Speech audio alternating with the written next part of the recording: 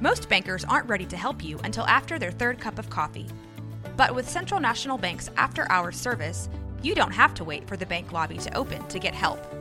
You can contact us from 6 to 8:30 in the morning or from 5 to 10 in the evening, and we'll connect you to a real, live, local person who can answer questions and fix problems 7 days a week.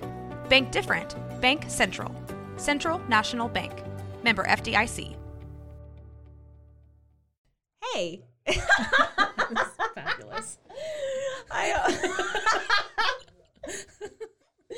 Okay.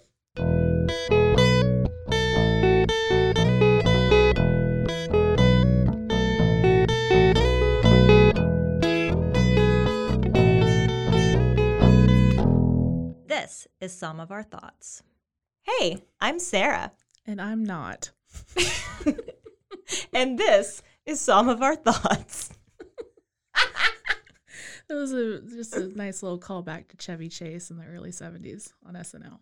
When everyone still liked him. That's right. Right. Anyway, welcome to episode 2. We're so glad you guys are listening. We can't wait to share everything we have to share with you today. We're really excited about this one. This is one of my favorite wines ever. And the theme is fried chicken and bubbles. Bubbly, bubbly, bubbly, bubbly. My favorite pairing of anything ever. Oh, it's just too good. Something fried, specifically chicken. Something sparkly. Something alcoholic.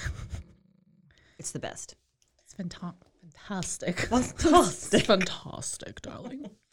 So today, this is Loxarel Amaltea, which we have dubbed the Z-Goat wine because there is the most adorable little goat wearing a bow tie on the label. The people at Loxarel, Joseph and Teresa, family-run vineyard in Catalonia, Spain. It's a Brut Natural Cava, which is a very, very cool kind of wine to dig into. The grape varietals, Chirello, Macabeo, Perilada. Oh. Fuck me up. Okay, so Catalonia and Majorca specifically, these grapes are very, very indigenous to the region, do very, very well in Penedès, the gorgeous Penedès region of Spain. Beautiful. They named it Amaltea after the Greek mythological character Amalthea, who was right Zeus's foster goat mother. Oh, the more you know. The more you know. And goats are pretty standard throughout Greek mythology. Can we just, in Byzantine warfare and all, you tie the goat up to the stick and lure the dragon out of the cave and all. Yeah. So Amaltea. Okay. to my notes. Okay, Amaltea is a Capricorn, which is fitting considering we just passed through Capricorn season. True. We are you're an Aquarius. I am. Not that it makes much of a difference into our wine preferences, but I'm a Taurus. So lots of I don't know. Taurus have horns. Goats have horns. Here we are. Sarah, you want to open it? I do. I would love to open it. So this particular vintage is the 2017 Amaltea. Ugh, just like the best. It's the best. This might be one of the only bottles left in the world, or at least in Waco, Texas. True. The most recent vintages are 2018 and 2019, which we have had in abundance. But the 2017, as Sarah and I discovered, is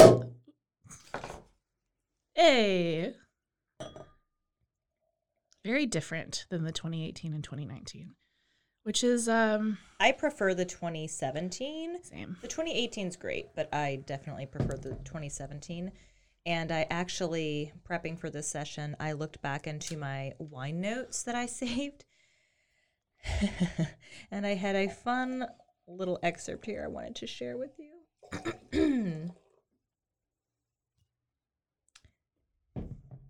And it reads.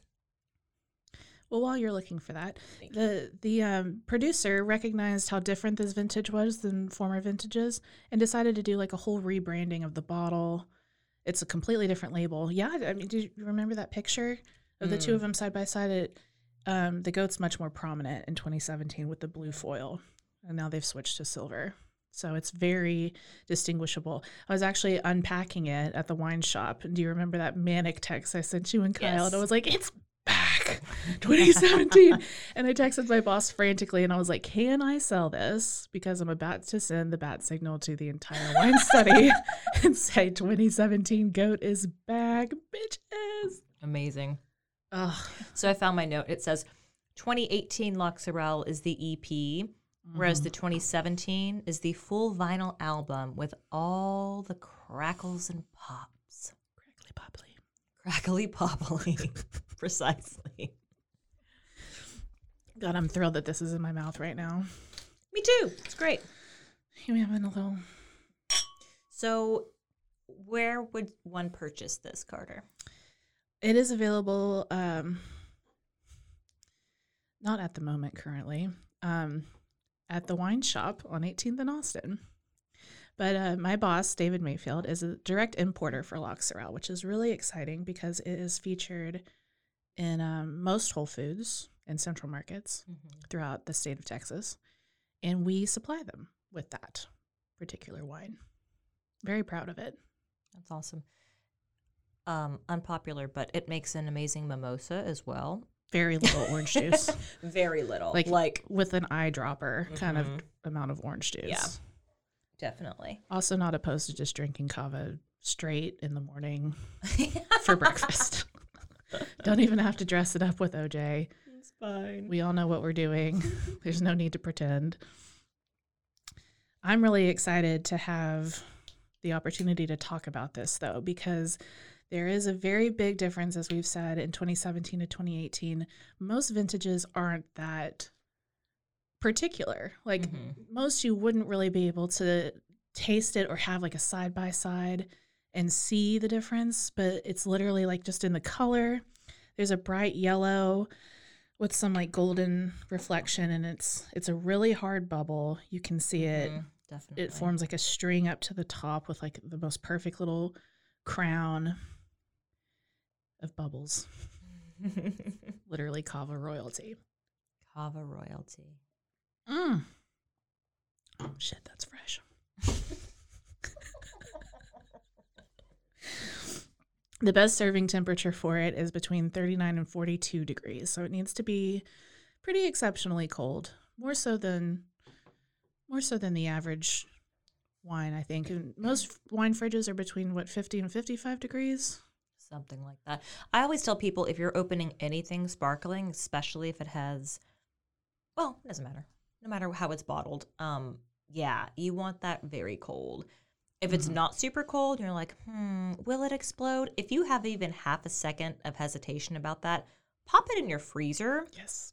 For 7 to 10 minutes. Get it very cold. Chilly. And you will be so much happier because when you open it, you're not going to lose a bunch of wine. And if it's warm, you're going to open it. It's going to explode. You're going to lose half your bottle. And cry. Yeah, and then you're going to cry. Exactly. We've all done it. Well, we've done it. Definitely. Anyone who drinks an average amount of wine, I think, is familiar with the exploding bottle. Yeah. Or like popping the cork and the cork pops back. Yes. Okay, so just talking about tasting notes here, it's super fresh, crispy. There's certainly a toasted bread, dried floral quality to it. Can we agree it's toasty? I'm laughing that you said crispy, and I'm talking about fried chicken in a moment. Well, that's why these pair so well together. We can talk about the fruit notes. I think definitely apple and pear. Apple pear all day. But there's like some citrus there. It's like kind of like a grapefruit, but like very subtle. Big apple pear notes, though. Yeah. It's dry, my favorite. It's crisp. It's delicious. It's safe to say our favorite champagne alternative. So for my boss's 30th birthday, actually, I threw him a surprise party, and we got him 2 Magnums. of this wine. Oh, yeah. We drank both of them. I Not was- like he and I, but like several more people. And yeah, it was like one of the best nights. Loxerel does no wrong. Amaltea does no wrong. It's such a fun wine. We actually, very fortunately, were able to get into a couple of other Loxerel staples last night in preparation for this. We drank 999, which neither of us had in quite some time. Mm-hmm. I happen to sell it every day of my life. And you know, when you're working in a shop like that, there's your standard things that you go to when describing it. Mm-hmm. But we were able to really break it down and pick up on sort of this like coppery zinc moment that it was having. It kind of was like raspberry pennies. Yes. In a good way. In a great way. But I mean, that's a very apt description, I would think. And I was reluctant at first to revisit it, and then I was like, what am I talking about? It's literally my job. We got to. I have to. Yeah, we got to. Because I tried it several years ago, and it just gave me this weird, like, twangy aftertaste. And I was like, I don't know, man. Like, this is not my fave. But even last night, as it warmed up, it got more akin to like an apple juice, where it's very sweet. Mm-hmm. The colder it is, the more, and I guess what is this hand gesture I'm doing? It's she's making like a Joe Pesci hand motion. Yeah, always. I'm trying to convey a point that isn't coming to me. Yeah, I'm really glad I revisited it because it's very popular, as Carter said. Apple juice, it was still great. A little sweet after it got more room temperature, but that would also pair great with fried chicken. When you first open it, if it's really cold, rosé bubbly, very white bubbly, cranberry hue to it. Yeah, it's a beautiful color. Very festive. It's a good wine. It's a solid wine. When I looked it up, actually, on Vivino, it said it had notes of red currants and rosebuds, which I thought was... Well, I think that's a lie, but... I mean, kidding. I like the alliteration. I do think it's kind of reaching, because I don't think that the bottle that we drank last night did not have that much complexity. Is that safe to say? It was a little bit more raspberry, strawberry, zinc. It was just like Honeycrisp apple. Anyway. Yes. The other bottle from them. The LXV. Yes, that's one. That was the still white wine that we both liked. Mm-hmm. It tasted remarkably similar to the Amaltea, just without any gas in it, which the gas imparts a lot on the flavor of the wine. But it was the same grape varietal in the LXV that had this like same like metallic sort of thing, but with like a warm honey. Yeah, the honey, the pears for sure. It was very balanced. Mm-hmm. It was nice. I looked that one up online, and it said it was more rustic than the white Chirello because they used the red Chirello grapes. And apparently that was meant with the reddish skins. It kind of, even though it's minimal skin contact. Yeah. But it I can't read my handwriting. So, fried chicken. So my wonderful fiance, husband, whatever. We've been engaged for like a year, almost a year and a half. Your partner. Because of COVID. My partner. It's fine. Anyway, he makes amazing food, which I've probably said before.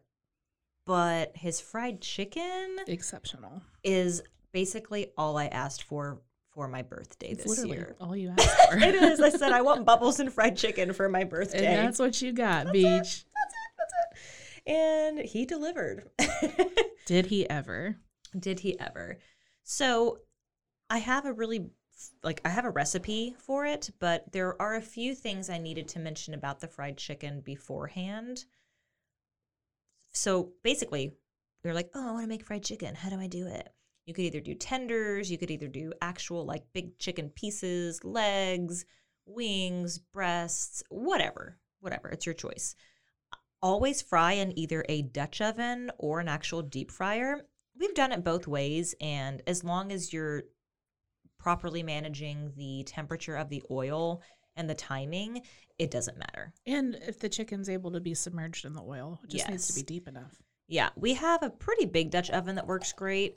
For my birthday in particular, he did use an actual deep fryer with, like, you know, the basket. And I felt like cleanup-wise, because we live together, I have to pay attention to these things.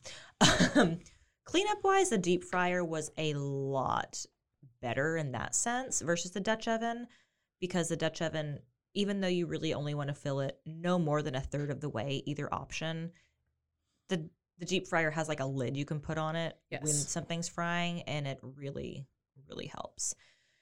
So fry in a good neutral oil with a high smoke point. Peanut oil is what we use. You could use, I researched it a little bit, and there was like canola oil, which I never consume really. Grapeseed oil, which I really hope my boss is listening, because he will give you an hour spiel on how horrible seed oils are for you. Shout out to Joey. So peanut oil. Use peanut oil. And it just tastes really nice. So yeah, don't fill your vessel more than a third of the way. Use a candy thermometer. If you're out there and you're like, well, how do I know what like temperature the oil is when I'm frying my items? Use a candy thermometer. Yes. It's super accurate. They're really inexpensive. If you break it because it gets too hot, which rarely happens, you can replace it for like $5. And it's not like you're going to fry every day of your life anyway. Nope. Or you probably shouldn't. Also, you need to get a sheet pan with a wire rack to place the fried food on top of after it's fried. So we double fry, meaning we do our process and then we'll fry it once for 1 to 2 minutes. We'll fry all of it like that, and then we'll go back and fry everything again. And what that does is just give you this absolutely gorgeous and delicious, really crispy crust that seals in the moisture of the chicken itself. So why that chicken is so moist is because you want to brine it. Yes.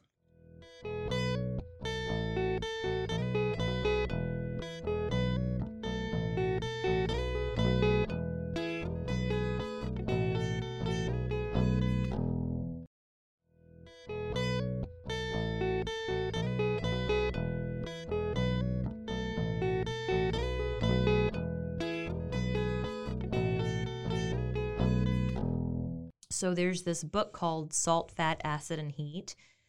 She has, I think, maybe a whole chapter on the importance of salting meat and brining meat before you ever even think about cooking it. Sameen is her first name. She's amazing. Look her up. She's great. She's really big about that, and that was something that we had started doing and immediately noticed a difference. Because with me, I'm like, oh, it's fine. Let's just like cook it. But if you compare it to something that has been brined, especially overnight, like when we do the fried chicken, we will brine it overnight. It's incredible. It just seals in that moisture. Juicy, juicy, juicy. Yeah, so juicy. So juicy, so tender, and it really locks in the flavor. So for the buttermilk brine that we use buttermilk, like a 3-to-1 ratio of buttermilk to hot sauce. If you don't want it spicy, you don't have to use hot sauce. I recommend. But then you're doing it wrong. Basically, we're in Texas. You're doing it wrong if you're not putting hot sauce in something you're eating, right? We are Southern. Just a shout out for all you Yankees listening. Mm-hmm. So I would highly recommend putting buttermilk and hot sauce. We use Valentina, which is a hot sauce that's very inexpensive. You can get a giant container of it for like $3. It's insane. It's really flavorful though. So buttermilk, hot sauce, 3-to-1 ratio. You want to salt it a little bit and put a little bit of oil. Basically, any chicken that you're going to fry the next day, that day or night before, you want to submerge all of your chicken into that mixture. So I'm not giving exact measurements for this recipe because it depends on how much chicken you are making. Absolutely. So if you're cooking for 2, of course, you're going to use like, maybe 3 tenders each and then like a couple legs, maybe, whatever you're going to do. Whereas, like I said, the last time we did it, it was for my birthday where maybe 20 people were there. Mm-hmm. So very different scale. You just really need to eyeball it. Don't get caught up in measurements either. To taste. To taste, absolutely.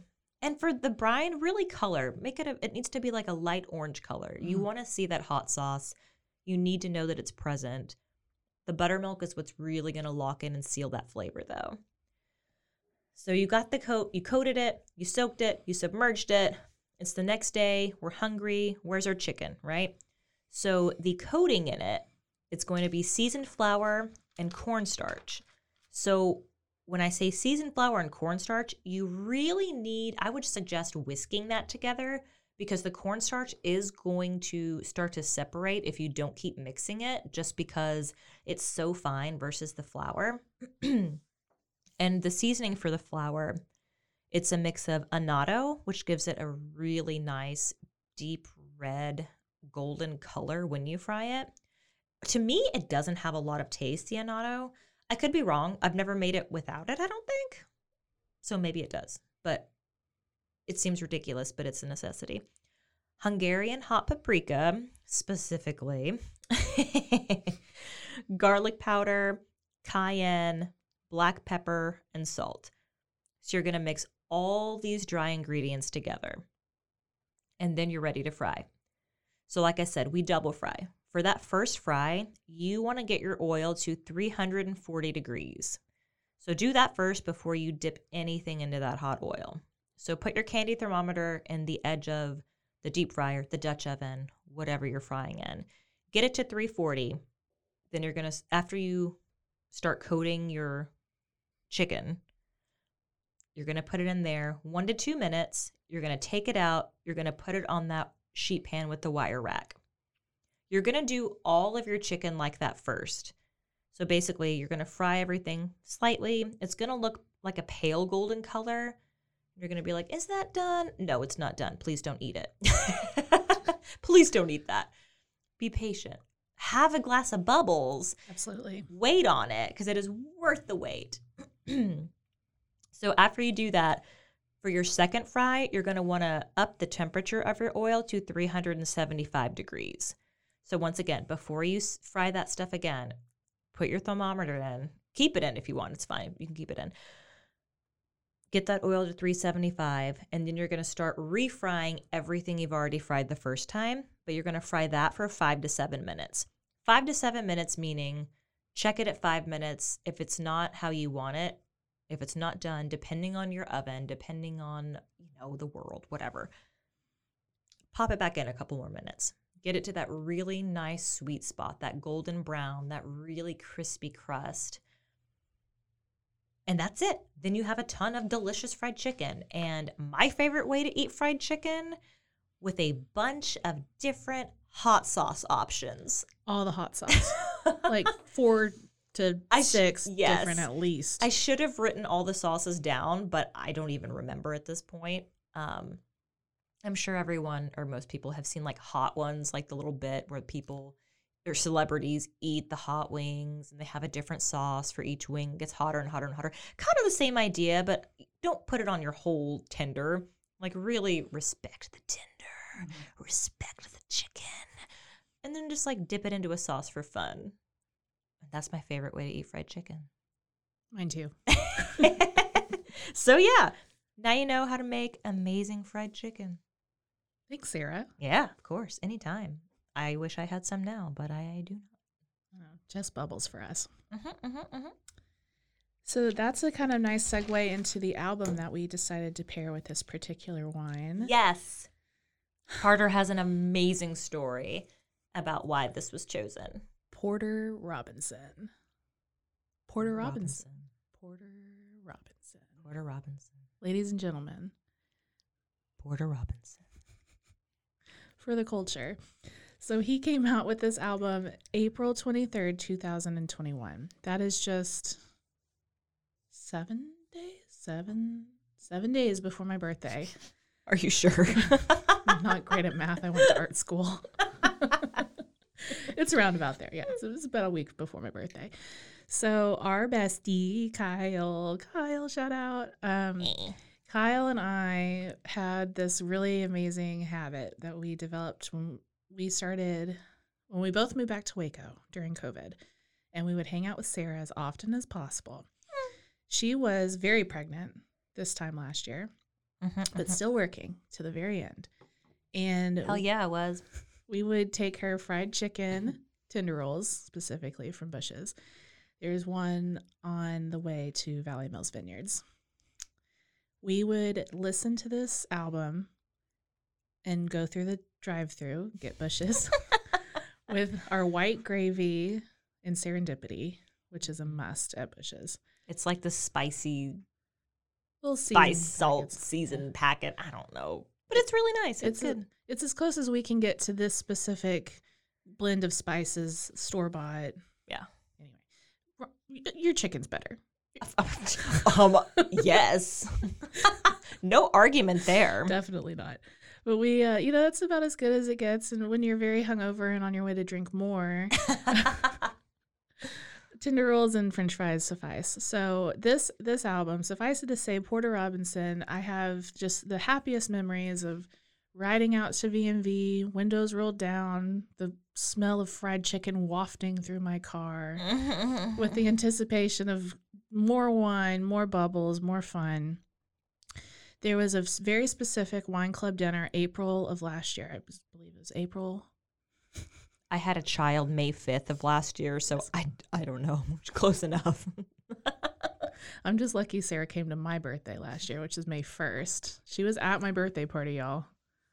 I don't remember it, but everyone was wasted but me. It's true. And my parents, apparently. But shout out Nancy. So we had just the most amazing night at this dinner. We were sitting there waiting in preparation for a big old thing of paella just coming right to us. And it had been cloudy all day. It was cloudy and rainy all day. I remember being so pissed about it. Oh. But we were standing out waiting for the dinner to start, and the clouds literally parted as we were listening to Sweet Time by Porter Robinson off this album. Wow. And it was the most magical moment. It literally defined my 30th birthday and the whole rest of the year. Oh. Specifically that summer. But whenever I listen to it, I'm just filled with extreme gratitude. It gives you, it leaves you with that same feeling that Amaltea leaves you with. It's happy, it's bright, it's so bubbly. happy. Yeah, and like there's absolutely no way that you could be in a bad mood. And the vinyl album cover, isn't it like a kid laying in the flowers grass, or grass? Literally face down in a bunch of wildflowers. Haven't we all felt like that? Me and Sarah's happy place.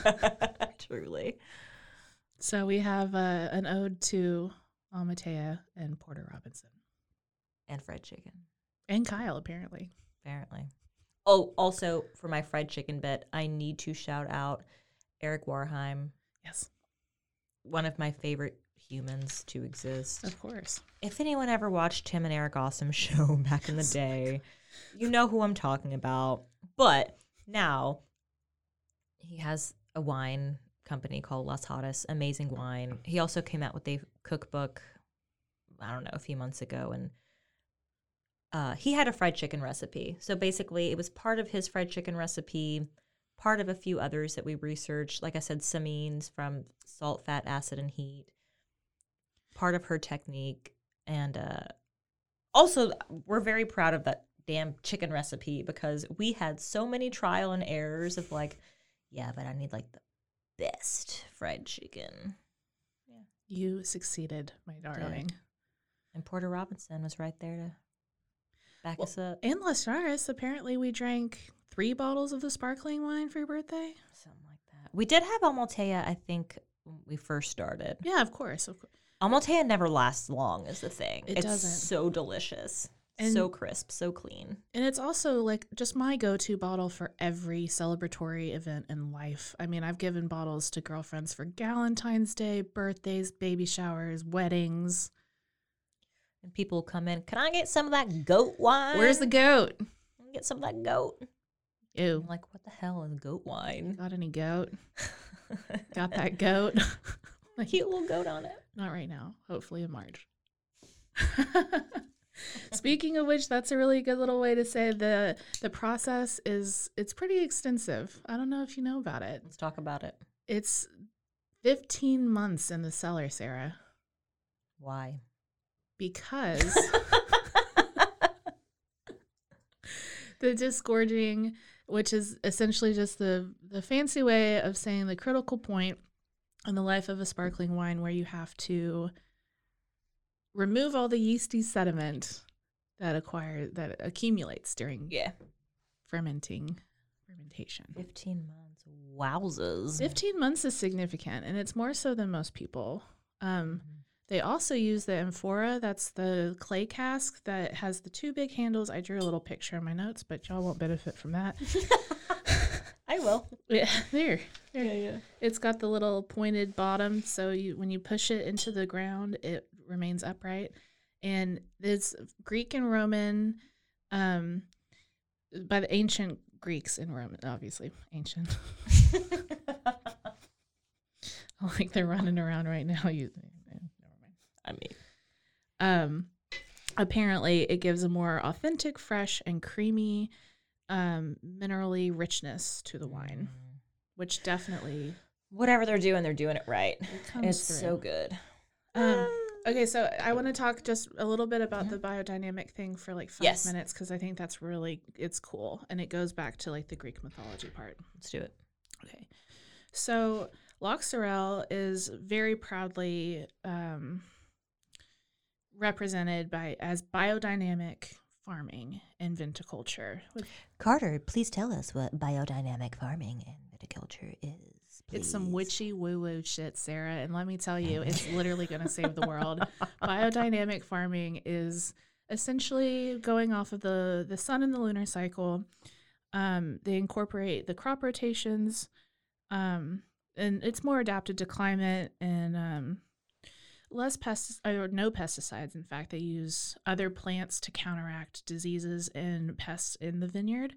So they'll plant rosemary to discourage mosquito growth, and they set humane traps for rabbits and all the typical little dudes who get into little dudes that get into the wine. All those into the vineyard. All those dudes. And I thought it was really interesting when I was doing research on Loch Sorel specifically that they have, to avoid oxidation in the amphora, they coat all of their casks with beeswax because it's the most natural thing. And I'm like, wow, good for you, Loch Sorel. I also thought there was a really beautiful line from their description of biodynamic viticulture that says that it establishes the participatory relationship between man and the Presbyterian? earth. The participation. Oh! And they call it a spiritual science. The concept was created by a philosopher named Rudolf Steiner in the late 19th century. So it's been around for a minute. Oh, Rudy Stein. It's Rudolph. Rudy, as his friends call him. I just thought it was cool considering their Amaltea is named after obviously this fantastic mythological creature that not knowing much about it myself just off the top of my head, but being interested in it, that was Zeus. Essentially is like the head dude. I don't know, with all these dudes. His father was Kronos, though, and so Kronos is, as story goes, devoured all of his children because the prophecy said that he would be overthrown by one of them. So Amaltea, as this like shining goat queen, suckled. You did not just say suckled. That's what it said. Stop.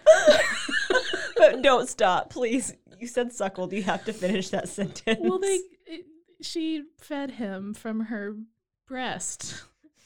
Kept him alive, and Zeus was like the father of everything. So essentially, we are all goats. We have all suckled. We have all suckled at the teat of the Amaltea goat. Oh. That was a lot. I'm sorry about that. I'm really glad you shared that with us. Thank you. Well, the more you know. So we're excited about Kava. I think that's probably one of my more legendary bottles from the wine shop. It's just been present in at every birthday party, at every dinner that we have, food permitting. Oysters, fried chicken, which is a lot of what we eat. Goes so well. She said oysters. my trigger word, the good one, oysters. Oysters.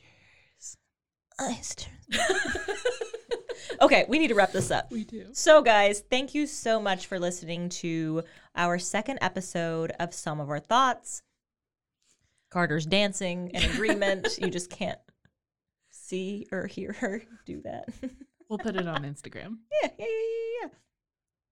So thank you guys for checking us out. Again, we're so happy to be here week after week. So, as always, grab a glass, put on your favorite vinyl. Let's have some fun. Clink.